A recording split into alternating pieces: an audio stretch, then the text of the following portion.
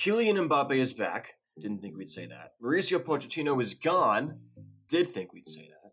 And PSG are again dreaming of Champions League triumph. Could this be the year?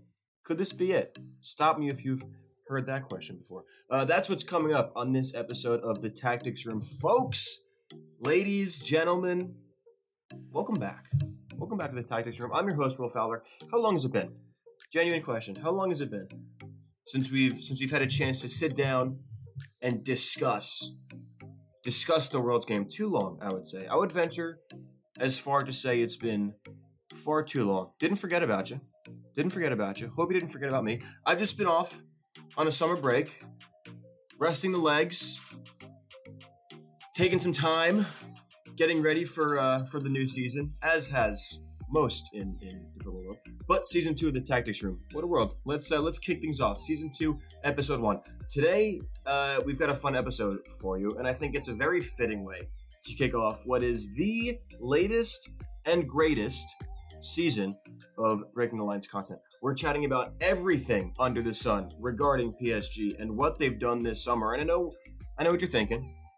I know what you're thinking to yourself. You're saying something along the lines of, we'll talk about something else, Ligue 1 related.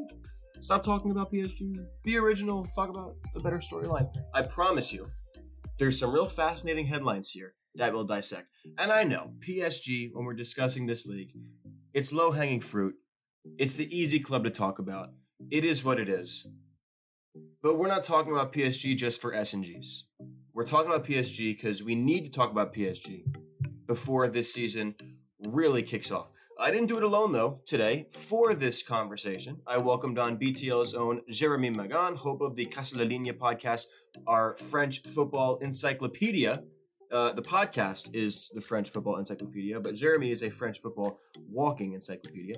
We chatted about the Mbappe saga, how that will unfold on the pitch. Spoiler alert, we've already seen some ways in which it has unfolded against Montpellier over the weekend.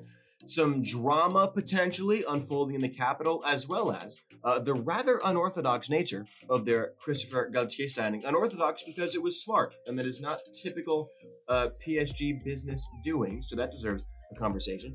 As well as what appears to be a new and improved transfer strategy that doesn't involve just going and signing the shiniest object available to enormous wages and then hoping that it works. This chat was a lot of fun. I had so much fun doing this episode. Jeremy, if you're listening, thank you again for coming on and chatting for a bit. We'll be sure to do it again soon. For the rest of you, here's my chat with Jeremy Magan.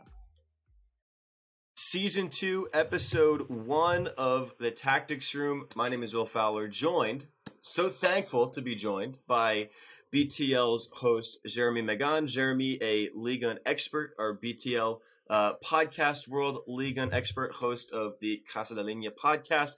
Jeremy, I know this is going to sound like it's a high-end welcome. We've been chatting for the last hour and a half about everything under the sun, and we only just now hit record. But I'll say it again now that people are listening.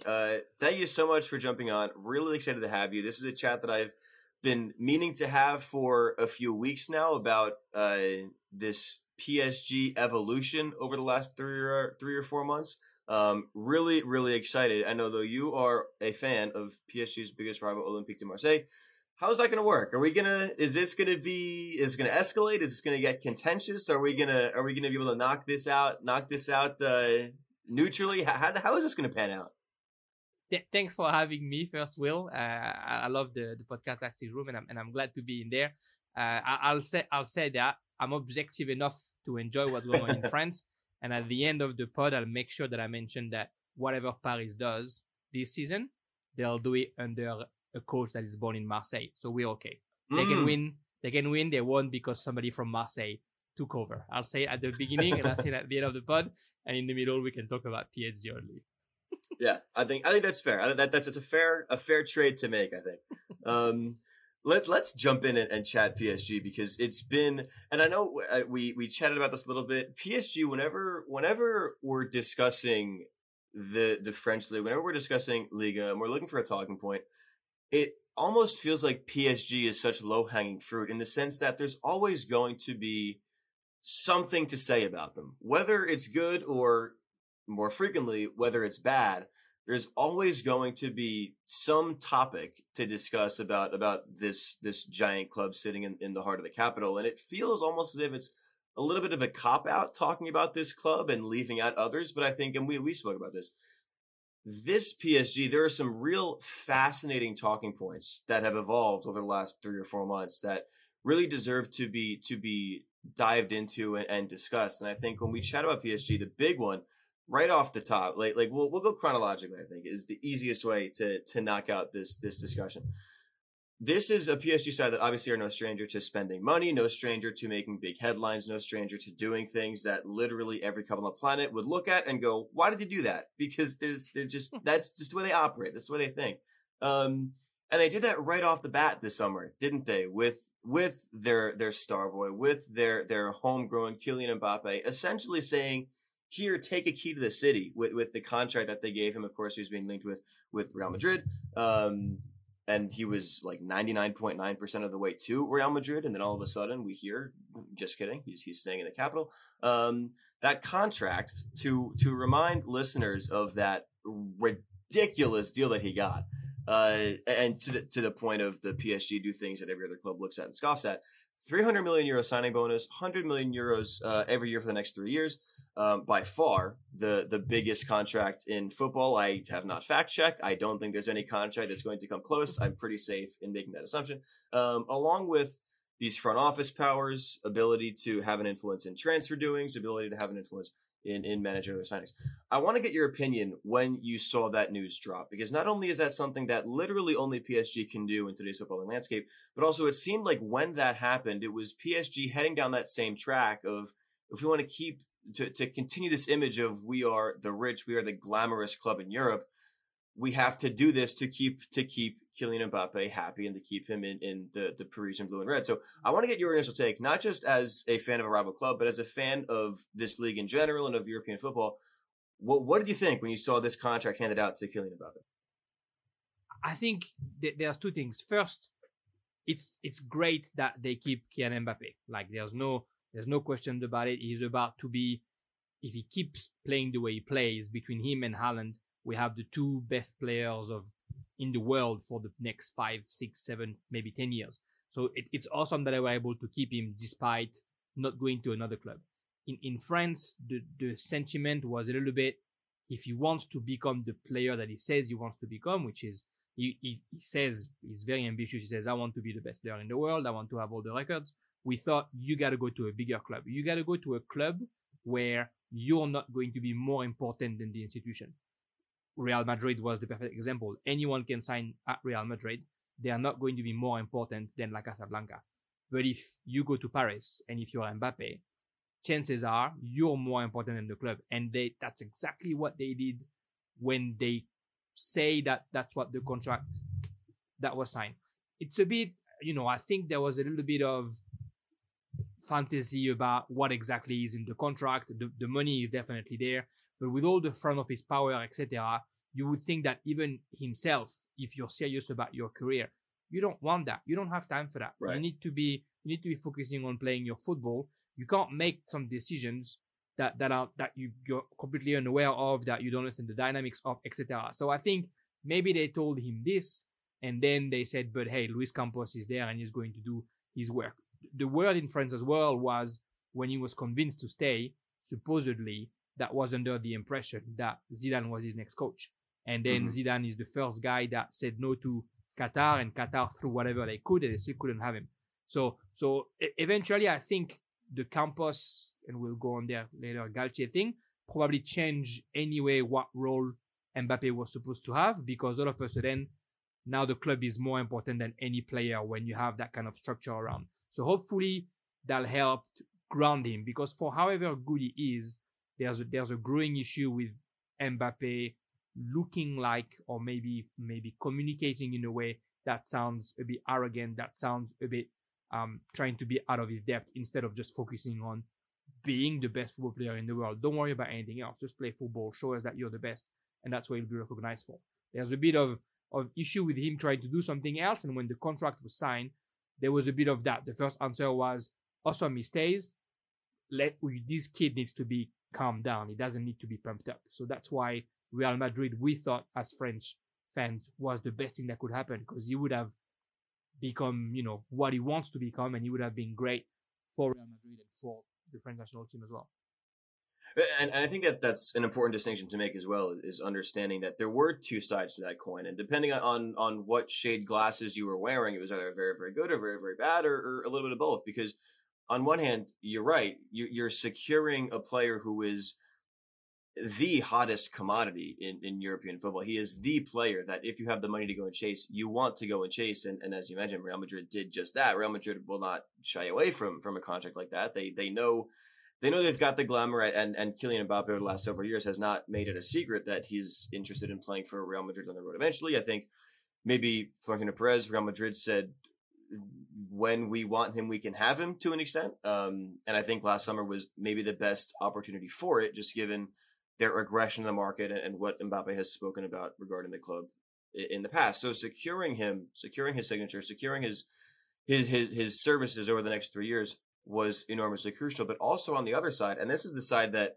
I think most people recognized when that deal dropped, was this could really, really turn sour and go south, because not only are you sending that same message of money, money, money, we will find it. If we don't have it, we'll find it and we'll give it to you. But also, you're putting, and as you mentioned, you're putting so much stock into one player who's still just 20, 21, 22 years old. This is not a man yet. And this is obviously somebody who's very, very skilled physically at the game of football, but mentally and emotionally. And that's the point that I think you made that's really, really important, is we see it so many times, young players who get a big contract, get a big role early in their career, and they don't fully know how to adapt or how to manage it. And I think a lot of people saw this contract and said, this is set up perfectly for that to happen, to have this contract, especially in a team with names like Messi and Neymar in it, to receive that contract and for them to effectively say, you're the guy here, in a team with one of the greatest players of all time and one of the greatest players of all time / in the generation. You are the one that we're looking at. It's very easy to get tied up in that, and to your point, to potentially have things turn sour. But the first step along that track was who was the next manager. Obviously, it was Mauricio Pochettino. PSG fans did not take we're not too receptive to Mauricio Pochettino, particularly after 3 weeks. I think it took very little time for Pochettino to fall out of favor with the PSG fans. And the first question was, okay, well, who's the coach? And you mentioned a name. You mentioned Zinedine Zidane. I think everybody and their mother would have said, that's the guy. That's who it's going to be. Former French national team star, one of the greatest players of his generation. He's proven in the past with those Real Madrid sides that he knows how to manage big personalities. That's what he does best, I think, as a manager, is taking those big superstars and understanding how to corral them, how to turn them into, how to not allow them to get too big-headed, how to turn them into a team dynamic. I think everyone said Zidane's the guy. And what PSG went and did is maybe the exact opposite with Christopher Galtier, the former Saint-Etienne, the former Lille, the former Nice manager. And one thing sticks out. When I reached out to you about doing this podcast, the first thing you said back was, it's so interesting because it's Galtier's first opportunity with real stars. And that's true. At spots that he's gone, he's managed players who've turned into stars. He's managed players that he's developed and they've gone on to become stars. But this is the first time that he's managed stars. Was that the first time that maybe we got a hint that, okay, potentially PSG are trying to do things differently, even after shelling out this enormous contract? Of course, Zinedine Zidane said no to PSG. It wasn't PSG choosing not to chase him. But there were some sexier names, I think, in the manager market. They go for Christopher Galtier, not a sexy name, but somebody who has proven he can do it in Liga. Was that a sign for you that maybe things are starting to turn around? Yeah, and I think what happened in that exact moment was, if I'm not mistaken, I was trying to find who else did that, but that was the first time in 10 years that someone said no to Qatar and to Paris. Mm-hmm. Because what Qatar does, and they did that with Mbappe this year, is they don't ask you what you want, they give you all. Oh, that's how much money you can get. No, but I want to go to Real Madrid. Okay, twice as much money. No, but I want to go to Real Madrid. The car, a house for your mom, this and that, and this and that. And they did that to Zidane. And Zidane, he's in bed with Qatar. He's already one of the ambassador of the Qatar country. So they wanted him. He said that he didn't want it because he wants to stay to keep his job open to be able to coach the French national team. I'm fairly certain that the fact that he's such an icon and a living god in Marseille probably played somewhere there, because if he personally, and I know for a fact that he doesn't care too much about Marseille, his family is in Marseille, and the last thing that a guy like Zidane wants is that his family is impacted by a choice that he makes. He's not that kind of person. So I think that played a little bit, but that's the first time that someone goes to Qatar and say, no, whatever you can offer me, I'm going to say no, I'm going to go somewhere else. So in France, that has been seen as a failure a little bit from Qatar. And then from there, whoever would come would be felt as a rebound that is not going to be good enough. The only one that would have been good enough would have been a Conte maybe, or maybe a Simeone. But again, that wouldn't have been what we want football-wise for Paris. So whoever would have come would have been a bad choice. The good choice, though, was Luis Campos. Because you get Luis Campos, now you're saying El Khalifi, which to most Paris fans and French fans is the issue with PSG, is El Khalifi, who doesn't understand the mechanism of football and he's got too many titles. He's at the ECA, he's at the French Federation. He's doing too many things to focus on his club running the right way. Putting a guy like Luis Campos just as a counselor, supposedly, but sporting director really, now all of a sudden, every decision made will make sense because Luis Campos can pick his coach. And if Zidane had come with Luis Campos, they would have been problematic. But he's not coming. Now you have Galtier coming. Galtier and Luis Campos get along well. Galtier doesn't really care about recruiting. He just cares about having good players. Campos cares about recruiting and doing it well. All of a sudden, it gets along. If Galtier says something, Luis Campos is going to back him up. So now the club looks like something a bit better. El Khalifi is taking a step back. In the past, Tuchel, Pochettino, Emery, they're not bad coaches. They've proven before and after PSG, Pochettino not yet, but soon I'm sure, that they can win outside of Paris. But in Paris, there was this issue that if you bench Neymar, he calls El Khalifi and complains. If you don't play this player or if you don't do that way, they complain to the president and the president tell you, do what the player says. So now we see this shifting finally, and that's what PSG fans have been crying for, to have these shifts. So Galtier comes in. It's the first time that he's being given the opportunity to coach a team of stars. And all of a sudden, the French fans realize that every single coach dreams of coaching Paris Saint-Germain, which is natural because you got talents behind your ears, beyond their ears, and you don't even need to worry about who's going to come in because everybody on the bench is as good as a starter in any other team in Liga. And he comes in, which is, in my opinion, even better, as somebody who's expected to fail. He's coming in and everybody's saying he can't manage those people. They are too big for him. That's exactly his style. He's a charismatic coach. He's a man manager as much as Zidane is a man manager. Galtier is a man manager, and he's a guy who's very good at alternating the niceness, the little hug therapy, and the strict rules, and we do it that way and not that way. And that's exactly what he does. I mean, I don't want to go too far on it, but on his very first interview, and when they asked him what he did when he came to Paris, he said, I just sat down and spoke to everyone, and I asked them what they want to do. And so he sat down and he spoke to Messi.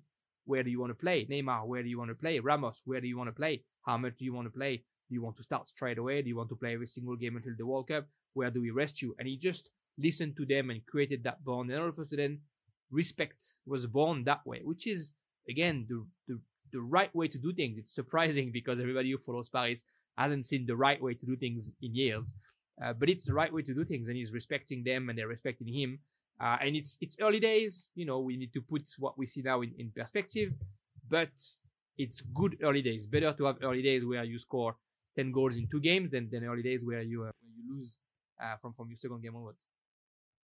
Yeah, and a lot of good points in that Gautier bit. I think the big thing that I'm interested in is, and you said it, it's almost like he came in as a to the public a consensus second or third option. We mentioned Zinedine Zidane, and then you mentioned Antonio Conte was linked, Simeone was linked, and they go and they get this French manager who obviously in the French game has been brilliant, but potentially for fans who are not as involved in Liga as others are, they may not know who Christophe Galtier is. Of course, he managed the Lille side that won the league a couple of seasons ago, and that was a story that people all over the world were following. But in terms of his track record in European football, his time at Saint Etienne, getting them back into European competition, his time at Lille, winning them Liga, and then of course his most recent season at Nice, in which they finished fifth. He gets teams there. That's where he's been throughout his entire career. He's yet to manage a giant like this, to your point, and he strolls into PSG, and it's almost as if people look at him and as you said, he's looked as it's a failure on PSG's part on day one because they didn't go out and they didn't get a big fish, but also, is this a manager who can actually survive and float in an ecosystem like this one where there is so much going on, there is so much money being thrown around? And it's interesting because it almost sounds as if you think that that's a situation that helped Galtier stepping in. There were I don't want to say little expectation, but he was being questioned from day one. Is that am I feeling that out properly? Do you think Galtier gets into a system where he knows that maybe there are doubts already, and he understands that expectations could be a bit lower than for Zidane or for Conte, and he's now playing off of that and really proving to everybody that he's a better option than what everybody thought he was. 100%. I think he came in underrated, and he knew that, and he knows that people are expecting him to get walked all over by the Neymars, by the Messi, by the Mbappes, and to have to just say, Tuchel, who's in my opinion is a tactical genius, said several times in the second year at Paris, my tactics are we press high, gegenpressing, we get the ball back, and then we just give it to Mbappe and Neymar, and they do whatever they want, and we know we'll be fine. Which is a tactic, and when you have players of that caliber, it can work. But he got criticized a lot for that because the moment it doesn't work, everybody is going to think that you're too weak and that you're giving them whatever they want, which I'm sure is not the case, but that's how he was communicating it. So Galtier, when he came in, Galtier is a very smart guy. He knows what he's doing. Like you said, he took Saint-Etienne almost relegated and brought them up to Europe. He took Lille almost relegated post Bielsa and brought them to the title. Nice was a bit of a half-half, but it was a complicated situation. So he comes to Paris. He knows exactly what people are expecting. He hasn't coached in that environment, but he was assistant coach under Perrin or another one, I can't remember. Anyway, in Lyon, the name will go back to me. And he followed that guy around. He was playing for Marseille before, so he knows what a difficult locker room is. He's experienced enough to understand how it works. He's worked with Luis Campos forever, so he also understands what football is. So he came in that way. He played off that. And at the end of the day, he's a human being working with other human beings. And all those guys right now, Neymar, Messi, Mbappe, there's a short-term goal, which is the World Cup in 3 months. So he didn't go in there being like, we do it my way. He went in there and said, I know you want to win this. We're going to get you there. For you to win this, you're going to have to win every game with Paris because that's how you get prepared the best. So let's do that together. And I think he did that really well, and we're seeing it pay off. And I think knowing that he was not expecting to be that good, he even shows up to press conferences and decides to talk about the tactics, which is never done before at Nice and at Lille. He refused to talk about it unless he was saying like, oh yeah, we defended too much, we'll defend less. Now he's talking about why he does the tactic that he does and what football he wants to develop. It's also, I'm sure, amazing for him that he can actually coach without any restraints. And the test will come when, he's got too many players in his squad. So the test will come when he has to put somebody on the bench and see who he's going to put on the bench. The antics that Mbappe showed this weekend, if he was any other player in any other club, Galtier would put him on the bench. So we'll see what he does. With this, he's also smart enough to work it out the right way. In the other clubs, in preseason, I don't know if you remember, last year in preseason with Nice, first press conference, he went and he said, If my players don't want to work hard enough, we'll finish 8th or 9th in the league, and it is what it is. If they want to actually play, they have to work harder. I'm disappointed they're not good enough right now. I'm probably going to have to buy 6, 7 players. First press conference, a week and a half in the job, that's what he said. So he's not afraid of bruising a few egos.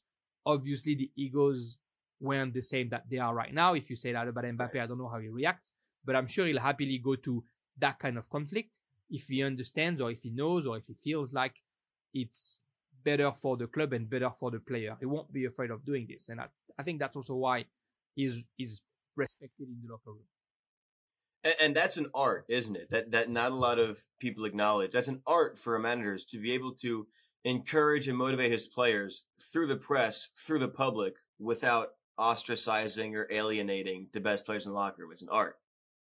And you have to know how to do that, right? And again, coming back to this weekend, something happens. You see Mbappe walking off and not looking, and then everyone is talking about Mbappe ask for Neymar to go and da. And Christophe Galtier comes to the press conference and they ask him the question, and his answer is he wants to be the best player in the world. He missed a penalty. He missed a couple of passes. He's upset. I would be upset if I wasn't performing to the right way. He's doing things the wrong way. He'll learn from it. He'll be good. He wants to win. That's what he wants. We'll work together. He knows when to throw oil on the fire, and he knows when to calm everybody down because he needs to sort it out on his side first. And then, the journalists are always going to talk. We're always going to talk. And the press will always try and get stories that are half true. Even the friends of the player are probably going to try and leak stuff to make a bit of word. But he's lived in that before. Lille wasn't the easiest climate as well with the owner that he had. So he is, I trust him doing this. To be honest, in recent years, it's probably the best coach that they have chosen because of his man management abilities, which I think is the main thing that's needed in a club like Paris. Right, and that's an interesting thing that we're saying that and agreeing with it, because I think 2 or 3 months ago that might, just based on who was being rumored, that might not have totally been the case. I think if you're inclined and understand French football well, you could look at that and say, well, maybe it'll go better than a lot of people think. But it's been off to a flying start, and to your point, we can't draw any final lines in the sand after 2 league matches and 1 cup game. But still, the early returns have been very, very impressive. You also mentioned Luis Campos, which I think is an important point to touch on, because this summer roundup is not over. Obviously, the Mbappe contract was a big story. The Galtier signing was a big story. But we've seen that Galtier and Luis Campos impact right off the bat. This is a PSG side that it's so easy to go back and talk about their recruitment strategy last season with, I mean, where they were, and the one before, and yeah, Control C, Control V, rinse, wash, repeat. But when last season's summer window for PSG, people were looking at that, and you know what? Giving them the trophy giving them the trophy already. Hand up. I was one of them. Like, I was looking at that transfer window, and I said, this has the potential. Lionel Messi, Achraf Hakimi, Gianluigi Donnarumma, Sergio Ramos, Jorginho Wijnaldum, Nuno Mendes, which went under the radar. Who ironically enough, is one of the best players from that transfer window. I looked at that window, and I was like, this has the potential to be one of the best transfer windows that we've ever seen. And that wasn't like a bizarre, controversial take. That was like no, you could be right. That's a lot of really, really top players. Most of those players came in on free transfers, and it just didn't. And of course, PSG won the league, but it didn't work, because I think PSG's goal, and I don't think this is any controversial take, PSG always have their eyes set on the Champions League, on winning the Champions League. Anything short of winning Liga by a comfortable margin is a failure. That's written in the sand on day one when PSG begin their season, is we'll win the league, now let's focus on the Champions League. And they didn't get close. They didn't get close to winning the Champions League. And that window, of course, we know how the Wijnaldum stuff ended. The Wijnaldum stuff hardly started. We know how it ended. Sergio Ramos in and out of the medical room with injuries. Lionel Messi was not good last year for PSG, particularly at the start. He was, because of last season, he was left off the Ballon d'Or shortlist that was released a couple of days ago, first time since 2005 in his first season at PSG. It did not bring anything close to the returns that we were expecting it to bring. And this summer, lo and behold, perhaps they've learned from their mistakes, but their recruitment from this summer is very, very Galtier Luis Campos-esque. And I want to get your take as, we'll dive into this analytically, but I want to get your take as a Marseille fan first, is you see PSG and you, year over year, you're like, oh, they're just splashing the big cash. They're bringing in the big fish for the big dollar. But now it seems with names like Vitinha, with names like Nordi Mukiele, with names like Ugo Ekitike, this is a team that's building for the now and the later. How does that rub you? This what they've done this window? Because dare I say, it's been smart, it's been logical, which is not a word that we frequently use when we discuss PSG. That's true. To be honest, as a Marseille fan and a French football fan, every year I've enjoyed their purchase because on paper that could be amazing. When Draxler arrives, he's off a flying season in Germany and he's potentially one of the guys who's going to become something. Kerrer, same thing when he first arrives. When last year, when Sergio Ramos arrives, everybody thinks he's the missing piece. He's going to recover until February. In February, he'll be at the top of his game, and he's such a winner that he's going to tell everybody, this is how we win. Then Messi arrives. To me, when Messi arrives, that's when they break their chance at winning the Champions League. Because the whole dynamic of Mbappe is going to be the star of the show. We're building around him. Wijnaldum, Ramos, Hakimi, they're all here to make Mbappe's life better, Mbappe the star. The moment you get Messi, and you know that Qatar will get Messi because it's too important for everything else than football, then you're breaking something that you shouldn't have broken. So that's what the feeling of everyone last year. It's great that you have Messi, and if you're lucky, he's going to still make you win the Champions League, and it's going to be great, but this is not the right move. Then obviously all these personal issues come in, and he doesn't play well. So that's right. And then this year, like you said, the recruitment is smart in the sense that they know what they were missing. They're still looking for another centre back and potentially an enforcer in the midfield, because when Vitinha and Verratti aren't going to play, we don't really know who's going to play instead. But they've found the players that need it. They have Bernat to cover Nuno Mendes. It's great. They didn't have somebody to cover Hakimi. Now they got Mukiele, and Mukiele can also be the right centre back. They need a striker up front, so they're going to look for that. But they have Ekitike, who's basically Mbappe 2.0. Maybe not as good, but the same kind of mentality and way of playing football. They found the players that they needed to plug in whenever they want to change. They found players so that Galtier, if he needs to change his system, he's got the players to be able to do it. Because last year, Pochettino is being given Nuno Mendes and he's being given Hakimi.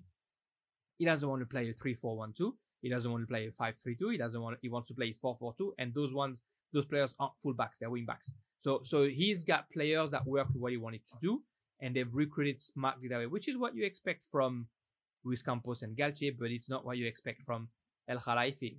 And I think their luck is that Haaland was taken by Manchester City, that Lewandowski was just a year too old for Paris to actually put the money, because I think otherwise they would not have resisted. If a big name had been available the same way Messi was available last year, I don't think they resist. Already they're like itching for a guy like Rashford. I don't know that for a fact, but in my opinion, what Qatar has been trying to do for the past 3 years is get a player from every single nationality that can potentially win the World Cup. So then their World Cup in Qatar, they can say one of our players won the World Cup. Because it's all a marketing coup for the past 10 years to be able to be ready for the World Cup, Paris Saint-Germain, in a way. So I think that's why the rumor Rashford, I'm sure, came about, because they need to have that. They have Donnarumma, they have Messi, they have Neymar, they have Sergio Ramos, and they have Mbappe. They kind of covered all the favorites. So I think that's what they've always tried to do, to make sure that they can bring it back to themselves once they win the World Cup. It's one of our players who won the World Cup in our country. So I think that's what they tried to do. But this year, Luis Campos came about and said, maybe we can do that. But also, this guy, Vitinha, is one of the best midfielder of the generation. Get him in. If Verratti doesn't play, Vitinha is better or the same style of Verratti. Ekitike, don't let him go to Newcastle. They'll put the money. get him in. Maybe he doesn't play this year, but next year, if Mbappe wants to leave for 200 million, then we have this guy who can do it. And that's smart. That's surprising. I said that on a different podcast and on my podcast before. There was definitely a word in France that past the World Cup, Qatar would stop put money in Paris Saint-Germain because their marketing coup was over. All that recruitment kind of make people change their mind. Maybe they're going to stay in that for a bit longer. But it's smart. It's finally smart. The fact that they're recruiting smartly like this is encouraging other teams in France to recruit the same way. And so it's encouraging those talents to come in other teams as well. And I think it's going to actually finally make the league better because the money is given to Reims. The money is given to, they couldn't get Tchouaméni, but the money would have been given to Monaco. And that helps the other team being better. And that is a great example for the other team because the other teams aren't looking at Paris thinking, you got Neymar for 200 million. I can't do that. So I'm not going to compete with you. They say, wow, you got Vitinha for only 40 or 60 or whatever it was. But he's a kid that you went to get in Portugal. Maybe we should go and find the next guy in Portugal that could be this good. And they try and follow this and then they can challenge them. Paris will only win the Champions League, I'd say often, or at least challenge often, if there's 2 or 3 teams in France that can challenge them all year. Otherwise, it's like they play against under 19s every year, all year. And then when come the Champions League final, they play against adult and they don't know how to do it. So it was long-winded, but I think it's smart. It's encouraging for Paris. It's encouraging for the rest of Ligue 1 as well. It's just about hopefully they can keep that up for a full season and not just pack the bags halfway through as soon as there's a bad result. Right, and I think like a lot of really good points there that I want to try to circle back around on and touch on. But I think the big thing is, and you mentioned it just now, is the influence that these signings can have on PSG are obvious. And Vitinha is one of my favorite players on the planet. That guy was so much fun to watch in Liga Portugal. He's already been so much fun to watch at PSG. I think he fits the profile of a player that can certainly succeed, obviously, in this PSG side, especially with a 3 center back cover. I think that he's somebody who is a perfect fit for that shape. But I think the more important thing, which I didn't even think about, but you've rightly brought up, is the influence that it has on the rest of Liga, because it almost felt in the last 10 or 12 years or so that the state of European football has evolved into, we call it a big 5 leagues, but there are times where it feels like a big 4 and also PSG, because you've got the every other 19 clubs in Liga are just so clearly a step behind what PSG is doing. And it's not a knock on them. It's just, that's the nature of PSG. That's what they are. That's where they are. That's how much money they have relative to everybody else that they compete against. And I think it was a obvious side effect when it came to big Champions League ties is, well, if you've got PSG going and playing against Reims and Montpellier and these sides that don't have anywhere close to that investment, you're playing them all January, all February, all March, and then you have to stroll into the Bernabeu and play against the Real Madrid side that maybe played Sevilla last week. There's an obvious difference there in America, and we call it strength of schedule. The strength of schedule is not there for PSG in Liga. And so that knock-on effect of we can go and we can make smart investment and we can bring in players. You're bringing in Vitinha for around 40 million, bringing in Nuno Mendes for a 9 million loan fee and 40 million this summer. I mean, those are not characteristically exorbitant numbers that we see PSG consistently doling out. I think the other thing on top of that too is you talk about the impact of the free transfer market and how PSG exploited that a season ago. Those are still deals that those are PSG only. Those are Lionel Messi is not walking in and joining Brest in Liga. That's just the nature of the beast. That's not a deal. If that does happen, hell is freezing over. That's just the nature of European football. And so PSG making these more realistic signings. Your point, I didn't even think about that, has a knock-on effect all the way down the ladder to teams that say, well, maybe this is the way that we compete with PSG. We don't pack it in and play for second. Maybe this is actually how we can go out and play against them. The other thing is, and it actually has No, it hasn't completely slipped my mind. I thought it had. It hasn't completely slipped my mind. You mentioned PSG and how easy it could have been to go out and chase a Haaland or a Lewandowski, and how it almost made it seem like these signings, not that they were second choice signings, but they were used as a pivot from what they would have done otherwise, gone and chasing those big fish. And you rightly point out, like, they would have been tempted to go and make those signings. And we know that because they were tempted to go and make those signings. Their names were in those discussions. But I think that the thing with this window for PSG, and it's so important to point out, is it's still, even without a Haaland or without a Lewandowski, it still could have been very, very easy for PSG to see them go and still go and chase Lukaku at Chelsea, or go and chase Pogba at Manchester United, or go and chase De Ligt at Juventus, who I think is going to be very, very good. But for that fee that he went to Bayern Munich is enormous, and is he worth it? At this point, probably not. So it still, I think, would have been very easy for PSG to go and not get those tier S, those Lewandowski, those Haaland signings, but still gone and said, well, let's get somebody who's as close to that as we can find. And they didn't. And I think they deserve a little bit of credit for it, because it's been very, very smart investment. Let's talk about the team, actually. Let's talk about how they play now, because it really is fascinating. And we spoke about it before the call started. This is a PSG side that have not used a 3-back, 5-back system in a long, long time. And this is a coach in Christophe Galtier, who is a 4-4-2 lifer. He has used 4-4-2 every step along the way. And I wanted to circle back around on this as well, because you pointed this out indirectly with Pochettino, is that he came in and he didn't want to use 3-4-1-2 or 3-4-3. And that could have potentially been his downfall, because to your point, Nuno Mendes and Achraf Hakimi are not fullbacks, they're wingbacks. Is that the biggest difference for you between Pochettino, his 2 years, and now Galtier coming in and within the first 3 games?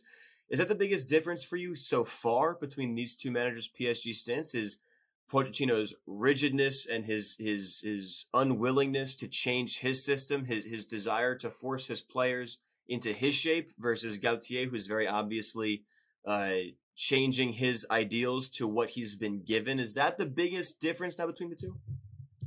For sure. It sounds logical when we talk about it, right? It sounds like common sense. When we saw what Pochettino was doing last year, like, as me wearing my Marseille jersey, I loved it, because Pochettino had gold in his hands, and he was like, he had, a bunch of great squares, and he was like, let's make them triangles. I'm sure I can make them triangles. Let me keep pushing and keep pushing and keep pushing. I just don't understand, because it's not like you don't have the talent. You had the talent. You can even put a young player as one of your back 3. You got Marquinhos. Marquinhos is going to guide him. If the wing back are used the right way, they'll cover for what doesn't work. The team itself will work so much better that you'll be able to protect the 1 or 2 players that maybe aren't at the level that you want them to be. But he's done that once and twice, and then he stopped doing it. So, I mean, we're not in the locker room. Maybe players complained. Maybe there was word that told him he can't do it, but he looked like he didn't want to do it. And what he did wasn't working so well. Like Paris Saint-Germain, even winning the league last year, were so disappointing football-wise. And I think it's probably 7 or 8 games that they win at the 85th or 88th or 90th minute against Metz, against Bordeaux, against teams that are not worth it usually. It was very disappointing. Galtier came in, and again, the structure is better. The club looks healthier. He's backed up by Luis Campos, but he came in and he looked at his players and, right, you're a defender that can play with 3. You're a wing back. You're a midfielder. You can play this. We're going to play you where you're the best. Messi, you have no business being a right winger. You're a number 10. We're going to put you as a number 10. Even good choices, like, you could think Sergio Ramos should be the sweeper because of his age and experience, and you put Marquinhos on the right and a left-footed defender. They only have Kimpembe right now, but you put him on the left. Even that, he said, no, Marquinhos is the guy who's going to be the sweeper keeper because he's faster. Sergio Ramos, is going to be at the right because he's actually probably better than Marquinhos as far as ball progression and even his crosses, and obviously he can actually score in quite a bit. And then Kimpembe on the left, which I think is the piece that they're not convinced with yet, and they're trying to see if they can get Skriniar or somebody else for him. But if he's there, he's still going to do the job. He's just playing to his strength, which is, again, common sense. You're no wonder that Pochettino didn't work out last year if you don't play your best player in their best position. If already they're struggling with their form, with their family, with their life, and then you play them out of position, you're just shooting yourself in the foot twice. So he's done the right thing. He's done the normal thing, I'd say. And then it's just going to be about how long does it work for, and until the first game of the season, everybody was saying doesn't matter how Paris Saint-Germain play, if you only have 8 players defending, you can't win anything. First game of the season came, the Trophée des Champions actually, and even the coach from Nantes talked to Neymar and was like, "Oh, so now you defend as well." So he's done the right thing, and he's also clearly getting his players to buy in onto his system. Right, and I think to that point, that can't win with 8 players point, that's something that I find super, super fascinating about this PSG side now, is not only has Galtier built a system where you do have your forward players doing something out of possession, which is the big knock on, and in today's football, you need, I think it's a Cruyff-esque ideology that is very much as pertinent now as it was back in the 80s and 90s, is your first line of defense is your forward group. And if they're standing there, if they're doing nothing, especially in today's football, you will not find success. And that's one of the knocks of many of Pochettino's PSG. But I think what's really interesting about this PSG system is that it seems, and again, it's very, very early days, and this could very well be completely in the mud. But from what I've seen through 270 minutes of regular season trophy tournament and league football, is even if Messi isn't, or even if Neymar isn't, even if you do what you did last year and have those attacking players sitting on shoulders and trying to get forward, even when the rest of the team is defending, it seems like it's still a shape that could operate if that's the case. And it's because of having that extra defender. It's because you're not wasting a body. You're almost adding a body, because now out of possession, you can set up in a 5-2 block or a 4-3 block or a 3-4 block or however you want to do. And again, of course, you're not going to hope that those 3 attacking players are doing nothing for 90 minutes. But if there is a circumstance where maybe you're not dropping all the way back and sitting in a traditional 5-3-2 like you would if you're playing with 3 at the back and wing backs forward, or a 5-4-1, or if those attacking players are late to come back, it still feels like a PSG team that can be more secure and more structured out of possession, even without. And that's a testament to what Galtier has done with these wingbacks. And that for me is the staple of this Galtier PSG early, especially given how those wingbacks got there. We've already spoke at length about this transfer window that PSG had a season ago. And we've spoken at length about Messi, and we've spoken at length about Sergio Ramos, and we've spoken about Donnarumma and Wijnaldum not working. I know Hakimi was the big money signing from that window, but you can argue those are the 4 biggest names that PSG brought in, were the 4 that they brought in on freeze. But the 2 best players of that window, maybe bar Lionel Messi now, the 2 best players from that window are Achraf Hakimi and Nuno Mendes, which are the 2 players who are running up and down the wing. And it seems, you said it seems so logical. It seems like it just makes too much sense. Why are we only now seeing them play as wingbacks? Because we're finally seeing that free-flowing, masquerading Achraf Hakimi that we saw at Borussia Dortmund and Inter Milan. And we're finally seeing that version of Nuno Mendes that earned him the move to PSG from Sporting in the first place. Like, you're right, it's so logical. Why did it take so long? But that for me is what Galtier's PSG is those wingbacks flanking up and down the pitch. And we've already seen them create so many chances, especially when you've got the Messis and the Neymars and the Mbappes kind of hovering in those central areas. Obviously, Neymar with all the freedom in the world, and Messi to an extent as well. But you need that over on the flanks. I think you need those players who can sit in those spaces so you're not losing any width. I mean, how important are those wingbacks in your mind? Because I've spoken about them. I love them to death. And any side that uses attacking wingbacks like that, like I just fall in love with. Wingbacks as auxiliary wingers it's a love language for me when I watch a football match. But I mean, those 2 players really have to be 2 of very, very quickly. They become 2 of PSG's most important players, not named Lionel Messi or Kylian Mbappe.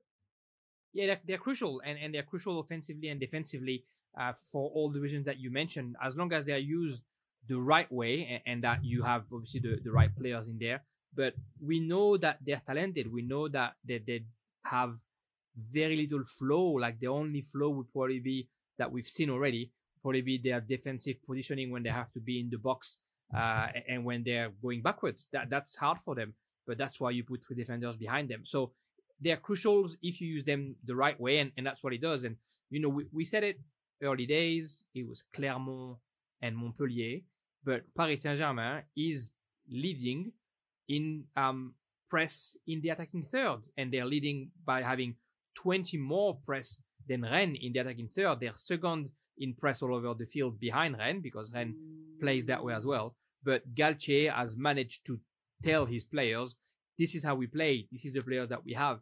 If you look at their shape in those first two games, the team, wherever they are on the pitch, always have the right shape. It doesn't look out of position. Messi, offensively and defensively, is supporting the forwards.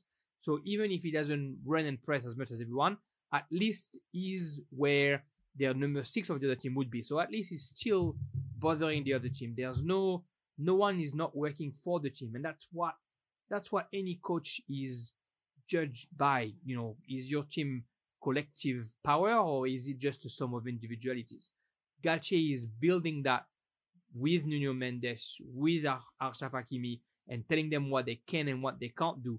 When they can do something, Vitinha needs to do that. Verratti needs to do that. Sergio Ramos. And you can see that all those things against two weak teams are happening the right way. Last year, they would have just scored a couple and then wait for the other ones to run and it's just some counter attacks. The first two games, they really went full force and almost probably wanted to make a statement about what the football was going to be. Yeah, without a doubt. And I think that there were an important term that we need to distinguish that you mentioned is team versus individuality, because I think PSG won matches last year based on the individuality. It didn't look like a team that was operating under a structure, that was operating under two movements that you can do again and again and again. It seemed like it was Neymar and Mbappe and Messi's brilliance coming and showing against defensive players that were in most times far inferior to three of the best players of the generation. And that's too why I think those wing backs, the Mendes and the Hakimis, are even more important, is providing that width. I think one thing that we've seen and I've noticed, and I want to know if you've noticed it as well, is we're seeing specifically Neymar operate with so much more freedom. He felt, not that he was restricted under Pochettino, but if you look at the heat maps that Neymar from the early matches here versus a season ago under Pochettino, it feels like with those wingbacks able to provide the width and get into the attacking third, Neymar can kind of roam anywhere, and that's something that we spoke about on the podcast back in season 1, was this Tite's Brazil and how it works now relative to 2018 because of the man wearing number 10 on his back. It's Neymar. And in 2018, the reason why Brazil flopped was just, among many, there were several reasons why Brazil flopped in 2018, but one of them was just the insistence on keeping Neymar pinned on the left and running at a fullback and not giving him that freedom to operate. It seems as if PSG are learning the same thing now. And again, not that he was as restricted last year as he was for Brazil in that World Cup window, but we're seeing him control things and operate with so much freedom. And it's beautiful. It's a beautiful, objectively, it's a beautiful thing to see. He's been great the first 3 games. I don't think you can watch this game and not think that we were so finally Neymar back, that supposedly came to Paris to exit the Messi shadow and win the Ballon d'Or. That's him. That's the player that we want to see. We see the way he touches the ball. He doesn't flop and dives. Like, he's got the game against Clermont a couple of times. He got some pretty severe tackles on him, and he just kept running. This is what we need to see from supposedly the best player on the planet. We need to see him resisting those shocks, keep playing football, keep looking for the ball. The two wing backs are removing the pressure from the fullbacks because the fullbacks are busy with the wing backs, and Vitinha and Verratti are loving those diagonal balls to try and find Hakimi. So all this gives the freedom to obviously Messi and Neymar to almost play. The first game, it looked like Neymar was a bit higher than Messi, but the game this weekend, it really looked like you had two number 10 and Mbappe playing probably a bit better, a bit more as a number 9. They both have their little half space on the left and on the right, and they're able to, like you say, roam freely and go and help wherever. And then they don't use that much energy having to put pressure on the fullback. Then they can use that energy to actually try and recover the ball, or at least be into the right area when the ball is recovered. So I think all of this is linked. I think with Neymar, I'm always going to think, I'm assuming a few French fans are the same, how long is that going to last for? When Tuchel came in, Neymar was a genius for 6 weeks and a half, and then he was over. So, depending on the groups that are going to have in Champions League, how long is he going to be able to keep that rhythm? If he has to play every 3 days, is that going to be able to do that? Obviously, that's also when we're going to see how good Galtier is. Right, and I know we've chatted about it, but I'm fascinated to see this PSG in the Champions League as well, just for those exact same reasons against the teams that have always been kind of their thorn in the side. We're approaching an hour, but I do want to touch on a couple more things before we officially take off. I want to chat about this midfield shape, this midfield determination, this midfield these tasks that they're responsible for carrying out. Because you made a good point earlier in the podcast where just speaking about what PSG could still be looking to acquire. One of the things you said was a bigger, stronger body in midfield. Obviously, Vitinha and Verratti are both very, very skilled in progressing the ball, in switching play, in moving the ball up the pitch, and ultimately creating chances. But neither one of them is much of an enforcer, for lack of a better word. I think that's such a cliche term in football because it could mean so many different things. But in the sense of what PSG have, they don't have that one midfielder who can sit and screen and win the ball back and bully essentially. And I think that's with this Vitinha and Verratti pairing, that's the nature of it. And I think part of that is offset by the fact that they've got 3 center backs. So essentially, as you mentioned, Ramos can sometimes step up. Marquinhos formerly played as a defensive midfielder. He can step up. So it's not completely bare when those 2 midfielders advance up the pitch, but still it's a situation that I think Galtier would like to avoid if possible, is bringing in a player who can play in midfield along with those three center backs. Before this podcast began, I thought that player could have been Renato Sanchez, who they brought in already. He just in terms of sitting a bit deeper, progressing the ball a bit further. You made it sound as if PSG don't have that player yet, which is interesting to me. Do you have a certain profile of who that person could be? I think what they're after doesn't exist anymore. It's Thiago Motta. This was their model. Thiago Motta, Verratti was the midfield that works the best in Paris. And this is the midfield that you see working Liverpool. We have Fabinho. City doesn't exactly play that way. But having someone who's a bit stronger, who's a bit more focused on the defensive tasks, but who can still bring the ball up. Tchouaméni would have been a good example of that because he doesn't mind getting stuck in it. I agree with you with Renato Sanchez, and I know I discussed that before on the pod, and I remember somebody vehemently disagreeing with what I was saying. That he's that player in the sense that he's aggressive wherever he is. What I think, though, and we saw it this weekend, is Renato Sanchez is coming in to be relieving Neymar or relieving Messi, to be playing a little bit higher rather than to focus to play low. What they have with Vitinha and Verratti is enough against any team as long as they have the ball. Right. When they're going to play against Man City, when they're going to play against Liverpool, Bayern Munich, maybe Barcelona if they play to where they're supposed to play, they're going to need to find something else. That something else could be Leandro Paredes if he doesn't go anywhere, because he's got just the way to defend the right way and to focus on defending sometimes more than on playing pretty football. Potentially, if Gay wasn't going anywhere, could have been the guy, but they want to get rid of him. What's his name? The Portuguese midfielder that came last year as well at the last minute. He'll get back to me. Danilo. Danilo is somebody who can do that just because he's physically imposing, but I think he lacks in technicality. But I think there's also a bit of a misconception in Verratti's work. Verratti likes to defend, has a very good football IQ, can anticipate. I've never seen him playing more than 20 games for 60 minutes a game. So if he was going fit, he's a player who can do this, and Vitinha definitely enjoys the effort. So if those two players are making this effort defensively consistently, they might not need the other role. But I feel like if you completely decide to not have that other role, you're removing an option when you're going to play against the team that you can't dominate. There will be moments in the season where your whole squad is not going to be in the right form to be able to dominate. At that moment, you will want a player like this. So I don't think there's a player that they can get now that we know, but they might get a youngster to actually do this, or they might, like I said, reintegrate one of those players that they supposedly are trying to sell to do a bit of that role. With the way the team is now, I think if Vitinha, Verratti are the midfield the whole year, I think they can do that. I'm pretty like Verratti, for all the criticism.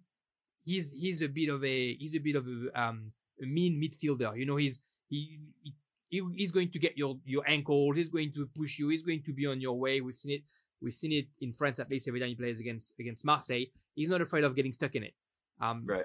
But we haven't seen him playing full season in 8 years. So I think they have it. I'm fairly certain they're looking still for that central midfielder and that central defender to avoid the moment where they lack of form. Because to me, Kimpembe is the main issue in there. But yeah, to avoid that, I think they're still looking for those two positions. And they say also, publicly, they say that they're looking for a center forward. Yeah, I think that's an important line to draw, is that with Vitinha and Verratti are a very, very nice pivot with the ball. But when you've got 65, 70% possession, and when you lose the ball, you'll win it back right away. When you play a team where you're getting 40, 45% possession, 50% possession, that's where you need that player to win the ball back and to be the metronome in midfield, and to be the one that they can't just slice you like a butter knife and run straight through you. Definitely an important distinction to make. One final point, as we're approaching an hour, which means that we timed this thing out pretty well. So we've spoken about this new look PSG again. So cliche, new look, but that's what they are. It's a new look PSG. This new look PSG, this new shape, these new players, these same players who are in new roles who look like new players. And we keep coming back to it's good for Liga, but it's good for the Champions League. How do you see this season progressing for PSG? When we come back and inevitably chat about this in May, when you do the Casa de Linea season in review, how will you be discussing PSG when the season is all said and done? Depends who wins the World Cup. How so? To me, this season is such a weird season. It's 2 seasons. Everybody is ramping up for the World Cup. Everybody is getting ready for November. And when I say everybody, Messi, Neymar, and Mbappe, basically. Because it's Messi's last World Cup, because it could be Neymar's last as well, and because Mbappe wants to win everything. When comes the World Cup, we've seen it last year with Salah at Liverpool. When you play a tournament like this with your country and something wrong happens, the influence on the rest of your season is immense. It's huge. So if a guy like Messi goes all the way to the final and, I don't know, gets red carded in the final or misses the penalty or something like that, then he won't care about the second part of the season. If a guy like Neymar gets ousted of the World Cup at round of 16 and completely misses his World Cup, it's going to be really hard to remotivate the guy. So to me, what happens after the World Cup is a completely different season. All the motivations are different. Messi supposedly is going to Miami next year after the summer window. So technically, once the World Cup is over, why does he care about what he's going to do for Paris? He's already won everything in his career. Mbappe, technically, if things doesn't work out, then somebody will buy him for 100 million. And Neymar kind of the same thing. So to me, it's a real unknown entity. And Galtier's real work starts in January. The World Cup is played, I think it finishes, December 15 or something like that. On the 28th, we have the next Ligue 1 game. I'm sure that everybody who's played the World Cup until at least semi-final won't be back then. They'll be back maybe mid-January. So it'll be a whole new season, a whole new preparation, a whole new remotivating everyone and making them buying again, which is where I think that recruitment this year is that smart, because Vitinha will come back and play. Ekitike will be a beast in the second part of the season if you need him to be. And so I think that I hope that they've anticipated that. Their defense will be fine. The midfield will probably be all right. The two on the wings, no issue. To me, it's Messi, Neymar, and Mbappe. But if you got a guy like Ekitike behind, if you keep a guy like Sarabia, you've kind of covered yourself as far as Ligue 1, and at least you only have to motivate those guys for the Champions League. But it's every year I say that at the beginning of the season. It's the year. It looks like they've done the work, and it looks like it's the year that they can win the Champions League. And if they miss it this year, they're going to have to work so hard to rebuild it again for next year. So this year, it looks like it's the year because Messi looks like he's in form. If Messi wins the World Cup, they're winning the Champions League and Messi gets another Ballon d'Or. No questions, because he's going to be in such a hype and in such a high that he will want to show how great he is by just keep winning. To me, this is the great unknown. What happens in Qatar? And it's a really good point to make, especially when you're dealing that's obviously something that every club will be dealing with. Like every club in contention for the big trophies will have players in Qatar, and some of them inevitably, because it's the nature of single limited cup competition, some of them will come back disappointed, some of them will come back heartbroken. But I think it's a good point to make, especially for PSG, just because you've got a player in Neymar who in past months and years has looked disinterested in club football. It seems there's been rumors that he was going to retire from club football at the end of last season. Now, how true were they? I think you're probably pretty close to 0% true, but still, the fact that it's even being floated is an interesting sign. Somebody who might only be playing club football to keep himself fit for the Brazilian national team. Is it true? Probably not. But again, we're chatting about it. And then, of course, a player like Messi, this is his last World Cup window, and he wants nothing more than to win the World Cup with Argentina, who's gotten so close in the past. I think PSG, for sure, it's an interesting distinction to make, and two separate seasons is. It sounds like something that's being said a lot, that's being used a lot, but like it's because it's true. It's because we're getting the first 4 months. It's a sprint to Qatar, and then the World Cup ends, and then it's all the rest, and it's going to be so fascinating, and there's going to be a tournament plucked right in the middle of it. Jeremy, before we sign off, would you like to go ahead and pluck shamelessly plug where everybody can find you on Twitter, social media, everything? Yeah, Jeremy Magan is the Twitter, and the podcast is Casser les Lignes. Of course, if you just go on Breaking the Lines, you'll find them. Feel free to go and to listen. Please ask some questions. I try to always have some guests on. Baptiste from Le Classic Pod is one of my regular guests, and I'm recording the podcast about round 2 tomorrow to discuss about probably what we've just talked about with Paris and also all the other clubs. But yeah, thanks again for having me, Will. Great podcast that you're hosting there, and I was glad to be part of it. We will for sure do this again soon. This was fun. All right. Post-production Will here once again. Before I even jump into a close, I would like to reiterate one more time, Jeremy, thank you so much for coming on the podcast. Lots and lots of fun. We will do this again soon when PSG inevitably flame out in the Champions League quarterfinal, and we have to discuss what went wrong. We will get your name in Sharpie on the calendar for that inevitable episode. We chatted for over an hour, that conversation between Jeremy and I, and it could have gone on for 3 or 4 more. There is so much to talk about when discussing PSG in the year 2022-2023. So many just intriguing, neat, jaw-dropping storylines that you can attack from so many different angles. And we knocked out a few, didn't get to drop any Vitinha prop. For those of you who listened to the Tactics Room closely a season ago, you know that I've got those players. I've got those individuals who anytime I can insert propaganda, I will. And I'm very front-facing about that. I acknowledge my shortcomings in that sense. On a more serious note, again, this was so much fun. Loved this conversation. If you want to find Jeremy anywhere on social media, Check out his Twitter at Jeremy_Magan, Magan. Also, check out the podcast he hosts on BTL, Casi la Línea. Again, summarizing everything going on in French football Liga. It's a really, really exciting and also, let the record show, knowledgeable podcast. You'll learn a thing or two. Nothing wrong with that. Go and make yourself smarter today. Go and listen to Casi la Línea with Jeremy.